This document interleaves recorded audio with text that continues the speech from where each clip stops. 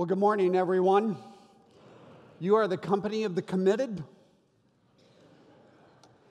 You are the ones that are willing to embrace all forms of weather in order to worship God and to sit under the teaching of God's Word, and we are delighted you are here. I also want to say a special welcome to any of you that might be visiting with us today at Wheaton Bible Church. My name is Rob Boo. I'm the senior pastor here, and I will be down right over here after this service, and I would love to meet any of you, especially those of you that might be visiting with us this morning. We are in a series entitled Explore God. We're joining 900 other churches around Chicago, where we're looking at common questions people have about Christianity. And today, the question is the Bible reliable? It was a question raised in the video we just saw. It's a big topic. It's an important topic. It's, as the woman said, it's a controversial topic because increasingly in modern America, our answer to that question is no, of course not. There's no way the Bible could be reliable. As a matter of fact, if you think about the educational landscape here in the United States, there is not a single elite university. I'm not aware of a single public university in the entire United States that would affirm the authority and the reliability of the Bible. If they were going to affirm anything in this area, it would be just the opposite, that the Bible is full of inaccuracies, that the Bible is unreliable. And what I want you to understand is here in the United States, over the last 400 years, we have gone through a cultural migration. We began this country with a dominant belief in God. Later that morphed, it became diluted, and we were characterized by a dominant belief in country. And today, we have a dominant belief in self. So New York Times columnist David Brooks, not a believer, not a Christian, at least yet, has described the North American culture, the United States culture, as a culture of the big me, where everything is about me, myself, and I, the big me. So this is significant because where years past we would doubt the human heart, we would doubt our hearts. Today, we now doubt authority in all its forms, especially the authority of the Bible. After all, we argue the Bible is historically unreliable, it's culturally repressive, and it's personally restrictive. Now, I get this because I used to believe exactly that. Wanted nothing to do with the Bible, completely ignored the Bible. But then one night I had an experience. I was 19 years old. I got arrested. I got thrown in jail because I was trying to drink and drive at the same time, and the police said that's a no. So that evening while I was in jail, and then in the weeks and the months after that, I began to realize that I was in the process of becoming just like my alcoholic father.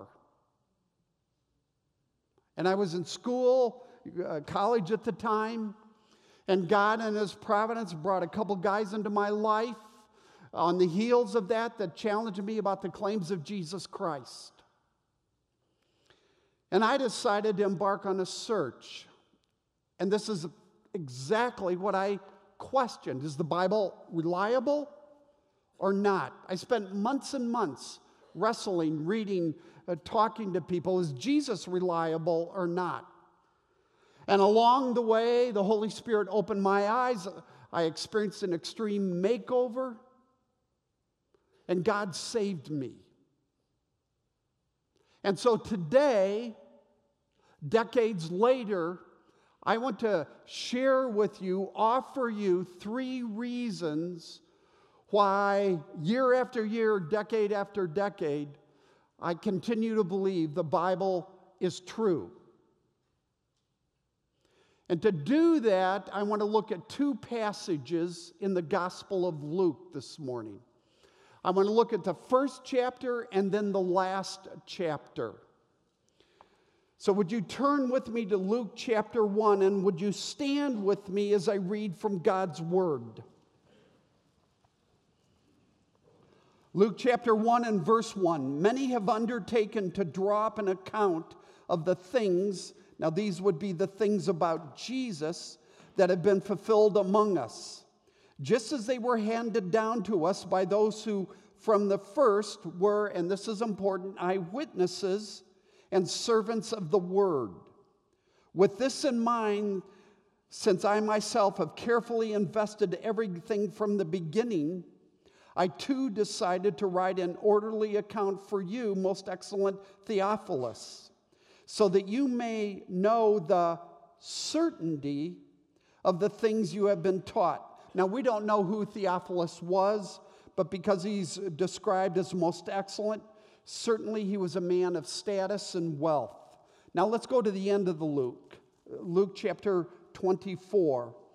And I'm going to pick up this final story beginning in verse 13, but I want you to know is this story describes events in the afternoon of that first Easter.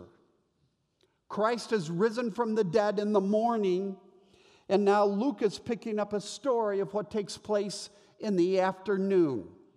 And Jesus suddenly appears to 2 men who were followers of Christ, but highly skeptical of everything that has just happened. So we read in Luke 24 and verse 13, now the same day 2 of them were going to a village named Emmaus, about 7 miles from Jerusalem. They were talking with each other about everything that had happened. And as they talked and discussed these things with each other, Jesus himself came up, walked along with them, but they were kept from recognizing him. He asked them, what are you discussing together as you walk along? They stood still. In other words, they stopped. Faces downcast. One of them, named Cleopas, asked him, are you the only one visiting Jerusalem who does not know the things that have happened there in these days? What things? Jesus asked. Well, about Jesus of Nazareth. He was a prophet, powerful in word and deed before God and all the people. The chief priests and our rulers handed him over to be sentenced to death, and they crucified him. But we had hoped that he was the one who was going to redeem Israel. And what is more, it is the 3rd day since all this took place. In addition, some of our women amazed us. They went to the tomb early this morning, but didn't find his body. They came and told us that they had seen a vision of angels who said he was alive. Then some of our companions went to the tomb and found it just as the women had said, but they did not see Jesus. Now, this is when it gets interesting. He said to them, how foolish you are, and how slow to believe all that the prophets have spoken. Did not the Messiah have to suffer these things and then enter his glory? And beginning with Moses and all the prophets, he explained to them what was said in all the scriptures. That would be the Old Testament concerning himself. Now I'm going to skip down to verse 31. Their eyes were opened and they recognized him, that is Jesus, and he disappeared from their sight. They asked each other, were not our hearts burning within us while he talked with us on the road and opened the scriptures to us? You may be seated. And you're all thinking, thank you, that was a long time to stand. We've got a couple marvelous passages here, and I want to begin this morning with Luke chapter 1. And full disclosure, I've been really helped by my favorite author, Pastor Tim Keller. And I highly recommend his book, reason for God. His book and some sermons have really informed my thinking today, and I'm borrowing liberally from Tim Keller, as well as a couple others that I won't take the time to mention. So when we come to Luke chapter 1, there's a couple things I want you to know. First of all, Luke, the author of the Gospel of Luke, was a medical doctor. So he was given to detail, he was given to precision, if you will. He wasn't one of the 12, he was the second generation after the disciples. And historians tell us the Gospel of Luke was written within 30 years of the death of Jesus Christ. So that's why in chapter 1 and verse 2, Luke tells us he was able to talk to eyewitnesses. He went to them and questioned them and wrote down things they had to say, as well as talking to the 12 disciples. The 12 disciples in verse 2 are described as the servants of the word. So Luke is interviewing, he's reporting, he's writing down these marvelous historical events, all from eyewitnesses. Now, Luke could not say what he's about to say about the life and ministry, miracles of Jesus in a public document if it wasn't true. Why? Because many of the eyewitnesses were still alive. And all they had to do was refute what Luke was writing in this public document, this gospel, and Christianity would have never gotten off the ground. The New Testament was written too early, too quickly after the events it's describing for it to be legend. People were still alive. They could debunk it. Well, let me go on, because the first thing I want to develop here is the first reason I believe the Bible is true is because it's historically reliable. And one of the reasons for that is the early date of the Bible. But there's a second reason, not just the early date, but also the Bible's brutal honesty. I so appreciate how honest the Bible is. So if you go to chapter 24 and verse 25, we see Jesus rebuking these two men. Men that, again, were followers of Christ, trying to figure out who Jesus was. And he calls them fools and slow to believe in verse 25 of chapter 24. And we see this over and over in how the Gospels portray the 12 disciples. They were men that were repeatedly confused. They didn't know their own mind. They were floating in a breeze, not sure who Jesus was, full of doubt. Actually, James and John, 2 of the 12, try to manipulate Jesus. Peter denies Jesus. Judas betrays Jesus, and on throughout the Gospels. Now, if you and I were trying to launch a cult, or trying to ignite a religious movement, we wouldn't begin by telling everybody in the Gospels what bumbling fools they were. But the Bible is honest. I mean, think about it today. If a company is going to go public and offer stock for us to buy, they're not going to say in the prospectus, hey, we want you to buy a bunch of our stock, but by the way, the management is a bunch of idiots. But that's exactly what we have in the Gospels. So not only was the Bible written too quickly, too early, it's also too honest to be a legend. Then, third, we have too many details, too many historical details, little details, insignificant details. So in chapter 24, and let me just run through a list here in chapter 24, we're told the specific name of the village, Emmaus, that these two men are walking to, a real village in history. And we're told in addition that the walk was 7 miles. We're given the name of one of the two, Cleopas. In verse 29, we're told it was getting dark. In verse 30, that they ate a meal. Then in the next couple of verses, that Jesus suddenly disappeared. We have all this detail. We see this kind of detail throughout the Gospels. For example, in the Gospel of John, we are told that Peter was fishing in the Sea of Galilee, 100 yards from shore.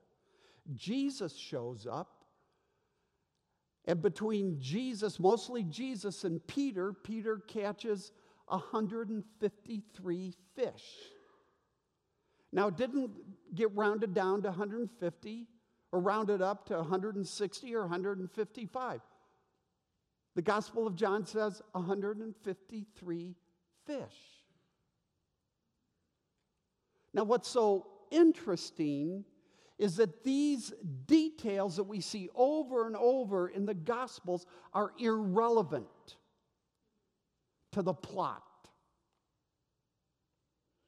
Now, today, this is a little hard for us to understand the significance because in modern fiction, fiction of the last couple hundred of years, as well as historical fiction, fiction and historical fiction is full of details, historical details, real places, real cities, often real murders, things like that. But that wasn't the case with fiction in the ancient world.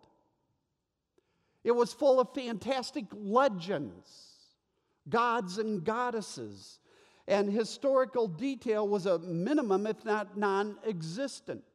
So what the gospel writers are doing, I want you to understand, is completely and totally countercultural. And the only explanation for all the repeated historical detail in the Gospels is that it had been retained in the memory of the eyewitnesses. So why is the New Testament historically reliable? Because of its early date, because of its brutal honesty, because of its attention to detail, and fourth, by the fact that it's been confirmed repeatedly by archaeology.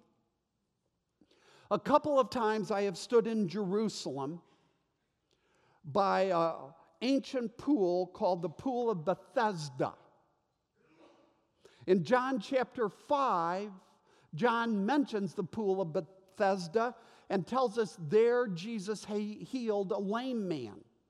But he goes on and he gives us more detail, and he tells us that pool was surrounded by 5 columns that were covered. Now, for years, for decade after decade, people would point to that episode in John chapter 5 and say, this is why the Bible can't be reliable. Because archaeologists have uncovered a whole lot of stuff in Jerusalem, but they've never discovered this pool. Therefore, this is historical inaccuracy. John was wrong. The Bible's unreliable. But years go by, archaeologists continue to dig deeper and deeper, and what do? They discover not only the pool, but the colonnades, all 5 of them.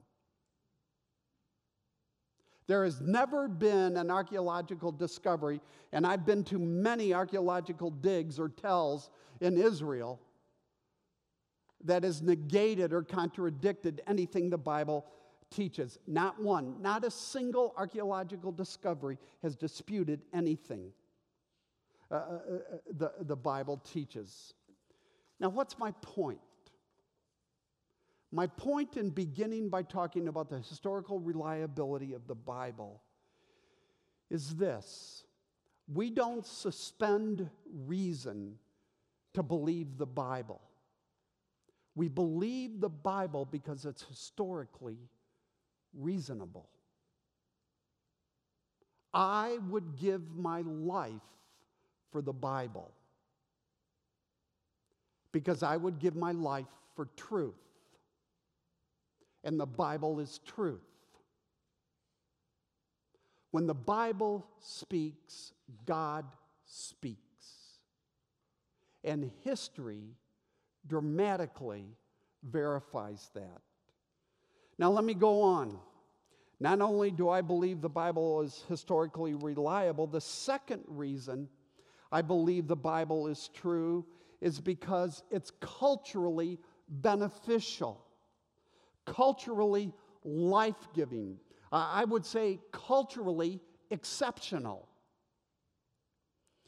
A sociologist, not a historian, but a sociologist by the name of Rodney Stark once wrote a book entitled The Rise of Christianity. And in the book, he wrestles with the question, why did Christianity move from this small group of people in nowhere, Palestine or Israel, to become the dominant religion of the Roman Empire over a couple centuries? How in the world could that have happened? And in the book, Stark says there's two things of what Christians believed, the content of Christianity, the gospel of Jesus Christ, and how Christians lived. Christians in the Roman Empire were committed to equal rights, committed to the dignity of all people, especially the poor and the marginalized. So when the plagues hit and the Roman elites would flee Rome, Christians in the 60s and 70s when the first plague hit, later the second plague, in the second century, Christians stayed and took care of the sick, often at the cost of their life. Christians were the ones that built the early orphanages, the first hospitals. Christianity was life-giving in the brutal Roman Empire. And we've seen this over and over again throughout history. I mean, what made Europe great? What has made the United States great? But its early foundations built on the Bible. But it's not just countries. It's tribal groups all around the world. Years ago, I was in the Amazon jungle. And I was with a tribal group that had been former headhunters and murderers, killing people with spears. And I was with what had become some famous tribespeople. Because this was a tribe that had murdered Jim Elliot and Nate Saint. And I was with two older people that were part of that killing. The husband had thrown spears that murdered these missionaries. And these two people had come to Christ. Diuma was the wife. I forget the husband's name. And she had a smile. They both had smiles as wide as their faces. They were short, but their smiles were really wide. Because Christianity had come into their village. And they had come to Christ, and they were no longer murderers. And now instead of killing rival tribal groups, they were giving themselves to see them come to Christ. The Bible is life-giving. It's culturally exceptional. But today people say, no way. The Bible is culturally repressive. Look at this area, look at this area. And now let me spend some time with this and ask the question, why do people today say this? And I want to suggest among many reasons, there's two that we need to understand. First of all, we simply don't understand the Bible very well. We think we know what it's saying, but we really don't know what it's saying. So in Luke chapter 24, did these two men know what the Old Testament was really saying? No. They had completely missed what the Old Testament had to say about Jesus. So Jesus went back and traced his identity throughout the Old Testament. They had no idea that Jesus, the Messiah, had to die for sins so that we might find forgiveness and purpose and hope the moment we believe in Jesus. Those two guys, like all the first century Jews, had no categories for a Messiah that would come and would not conquer Rome, but instead would be crucified. The Bible wasn't saying what they thought it was saying, and they missed it. They didn't understand it. So let's take slavery. I can't believe what the Bible says, because even the Apostle Paul condoned slavery. So, for example, in Colossians chapter 2, Paul says, slaves, Obey your earthly master. See, there the Bible condones slavery. And what we don't understand is there is an enormous difference between what we call old world slavery and new world slavery. Old world slavery, the slavery of the first century Roman Empire, was not race-based. It was a form of employment. It's estimated that 85% of all the citizens in Rome were slaves. Slaves had good jobs. They were paid good wages. They had all sorts of a variety of important positions throughout the empire, short of being among the elite. And slavery in first century Rome was actually temporary. Most people bought their way out of their slavery by the time they were in their 30s. That's old world slavery. New world slavery, as we've experienced over the last couple of centuries here in the United States, was race-based. It was brutal. It was oppressive. It denied the dignity of minorities. And it was permanent. So when Paul says, slaves, obey your earthly masters in Colossians, he is not talking about new world slavery. He's talking about old world slavery. And Paul is saying, work hard, be good employees. Paul is not saying it's good to own other people or to brutalize them. He is not even saying he's not even defending old world slavery. He's just saying when you work with all your heart, wherever you are, whatever you're doing. Now, there's a second reason people believe the Bible is culturally repressive. And that is, and this is a reality for all of us have cultural blinders. So, for example, in modern Western America today, with our emphasis on individualism and autonomy and the big me, we reject increasingly what the Bible says about traditional marriage, sex, and homosexuality. You got to be kidding me.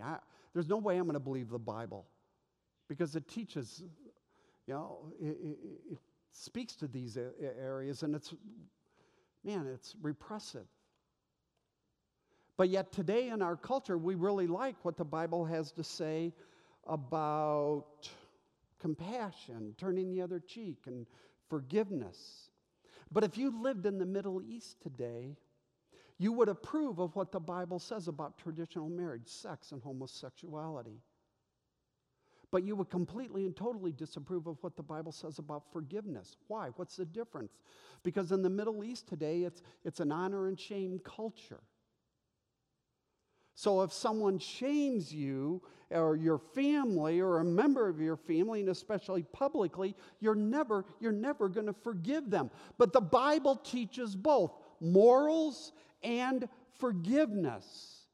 I mean, after all, if God exists, doesn't it make sense that he might have some values that are different than any single culture? That he might have some values that are different than yours, that are different than mine, that are different than each and every culture? Just because we don't like what Jesus has to say about sex in the United States today doesn't mean Jesus Christ didn't raise from the dead. When it comes to culture, society, situations, the Bible is life-giving. A month ago, our credit card number was stolen. How many of you have experienced this? Man. And it happened like 4 years ago. And you know what a pain it is to get all that change. And by the way, I want you to stop stealing my credit card number. So, is that wrong? I mean, if God doesn't exist and we have no biblical template for morality, how can we possibly ultimately say stealing is wrong? Yet in our guts, we all know it's wrong. I mean, what's our guide? What's our standard? How can we possibly say that? How can we say sleeping with your boyfriend is wrong, or living together, or child abuse, or sex trafficking, and on? I mean, what is your guide? Without a Bible that transcends culture, we are doomed to our own particular cultural moment. Just as these two men in Luke 24 were doomed to their hopelessness because of their Jewish beliefs.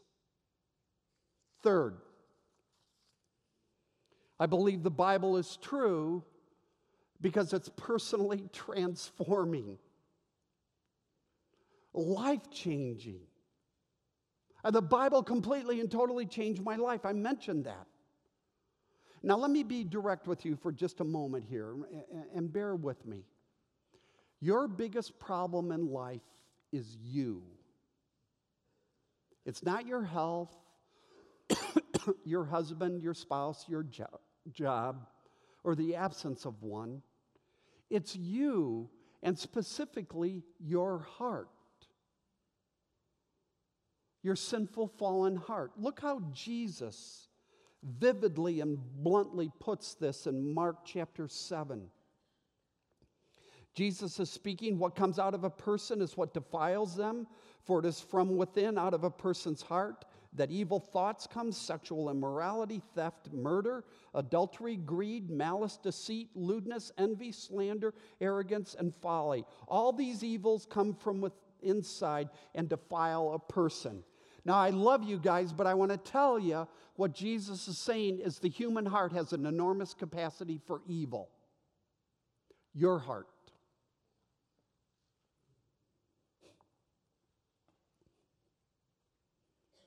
And now let me illustrate this in Luke chapter 24. So let's go to Luke chapter 24 and look at verse 25. Jesus said, "How foolish you are, and how slow to believe all the prophets have spoken." Slow to believe is literally slow in heart. In the Bible, the heart is the center of personality. And like all of us, these men's hearts, these two men's hearts, were shaped by their culture. I mean, Jesus is right there. They're looking at Jesus. But their eyes were closed. And prior to that, they were skeptical. They were unbelieving. Jesus says they were foolish, just like I was. Just like we all are when it comes to Jesus. Yet by the time we get to verse 32, look at verse 32, there has been a dramatic change in their hearts. And they talk to each other about how their hearts were burning within them when Jesus opened the scripture to them. And burning in the Greek means an uncontrollable, overwhelming desire for someone or something. Now, I don't believe this was the first time they experienced a burning in their heart for someone or something. But this time it was different, because instead of having a burning desire for some aspect of creation, they had a burning desire for the Creator. They had a burning desire for Jesus. They had a burning desire to experience Jesus, the wonder, the sweetness, the majesty of God who became a man, and who bore the judgment of God on the cross to cover the guilt of their shame in order to rescue them. Now, how did they get to this burning desire? Because I long for this burning desire for Jesus for you. I long for it for me. I pray about it all the time. And the answer is found in verse 27. Verse 27 is the key. And we read, in beginning with Moses and all the prophets, he explained to them what was said in all the scriptures concerning himself. You know, what is the key?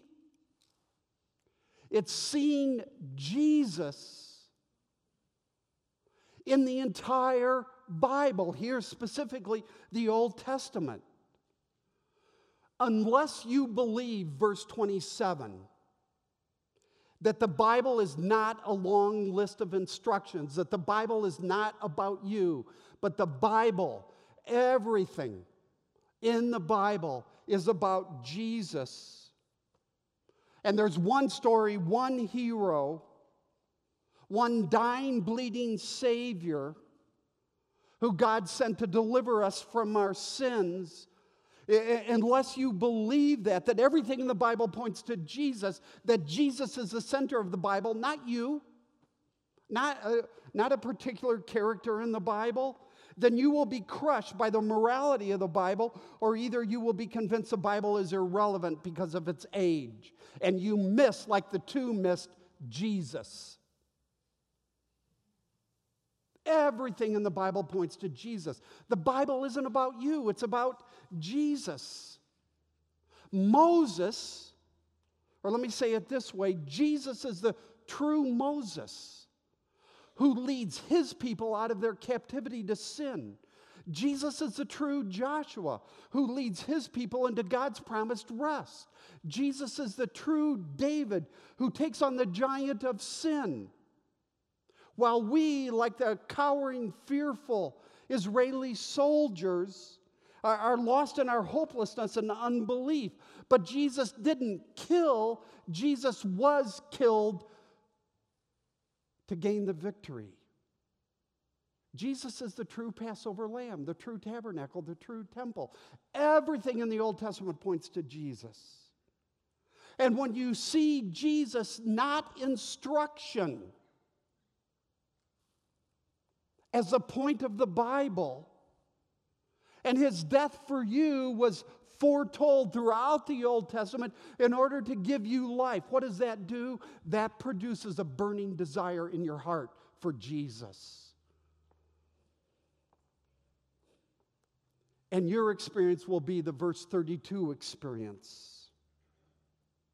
And so let me say this as I wind this up. I believe, based on this passage, that one of the ways you can tell whether or not you're a believer in Christ is whether you have a burning desire for Jesus. Now, there's going to be an ebb and flow, but over time, you have this constant burning desire for Jesus. Do you? And it's the Bible that's the on-ramp. Just this week, I received a note from a woman I haven't seen in 40 or 45 years. Right after I came to Christ, I was in college, and I went to summer school, and summer school was in Austria. And even though I hardly knew anything, I decided to start a Bible study at this school where a bunch of us from the United States were. And it was a problem because I didn't know the difference between Genesis and Revelation. But Judy, who wrote me this note, came, and during the course of the Bible study, Judy came to Jesus Christ. And 40 years later, she's writing me a thank you note saying that for 40 years, she has had a burning desire for Jesus because of what she has learned about him in the Bible. The Bible changes lives. A couple of years ago, I was with a group of people, some of you from Wheaton Bible Church, and we were just about a mile or two from the Gaza Strip in Israel as we were working our way through Israel. And we were with that evening Jewish Holocaust survivors. Now, can you think, and there's other people, but if you think of one group that has experienced more torture, more pain, and that are living today than the Holocaust survivors, they're going to be up there in terms of their pain. And so my buddy, Tom Doyle, the missionary who took us on this Israel trip, has taken us in our church a couple of times, and I'm going to do another one in 2020, by the way. just sent an email out this week. Some of you got it saying 60 of those Holocaust survivors have now come to Jesus. Jewish Holocaust survivors. The Bible changes lives. Recently, in the last couple of days, one of our younger staff emailed me and said, "Hey, Rob, I just want you to know, I've taken a group of guys through reading the Bible, and we just finished reading the Bible in 180 days, and we all did it personally, and we came together, and each of the guys in the group were amazed how that reading changed their views of everything, from how they view suffering, to leadership in the marketplace, to leadership in business. The Bible is the life-changing Word of God. It has changed my life. It will change your life. The older I get and the deeper I go in the meditation and the memory and the love of Scripture, two things are happening. I'm becoming increasingly aware of my own arrogance, my own self-centeredness, the sinfulness of my Mark 7 heart. We all have Mark 7 hearts. And yet the beauty and the wonder of the grace of God in Jesus Christ, all that Jesus has done for me. And you know what that does? It produces in me a greater and greater burning desire for Jesus. Do you have that burning desire? So as I conclude, just a couple of things. If you've never done so, grab your Bible and start reading it for 20 minutes a day, every day. Or if you're not, get into a group. Or if you're in a group, make sure that your discussion is around the Bible and you're open and honest in your questions and you're digging and digging, because it's the Bible that changes our lives. And finally, if you've never done so, I want to invite you right now, if God the Spirit is speaking to you, to come to Jesus, who loves you so much He died for you. Would you pray with me?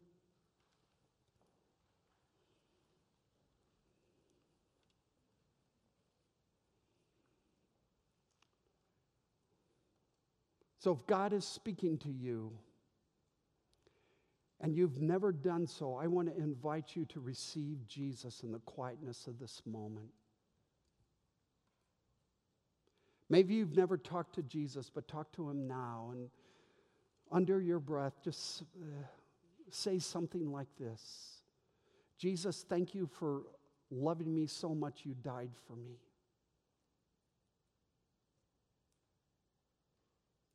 Thank you that you died that I might find forgiveness and eternal life. And right now, this cold, snowy February in 2019, I trust you. And I thank you that you, by your Spirit, will come and change me from the inside out. And for the rest of you that have trusted in Jesus, I want to invite you, I want to pray, God, that my brothers and sisters in Christ here will cling to Jesus, and you will produce in all of us this burning desire because we see Jesus in the Word.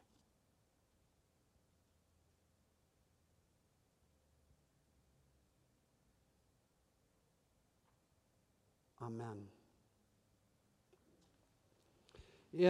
Attached to your worship folder is a Connect card. It looks like this. If God has been speaking to you and you have made a commitment to Jesus Christ, a faith commitment, I'd encourage you to fill out one of these top boxes. And then you can drop this card in the offering plate as it is about to be passed. And if you are visiting with us today, I want you to know that this worship service is our gift to you.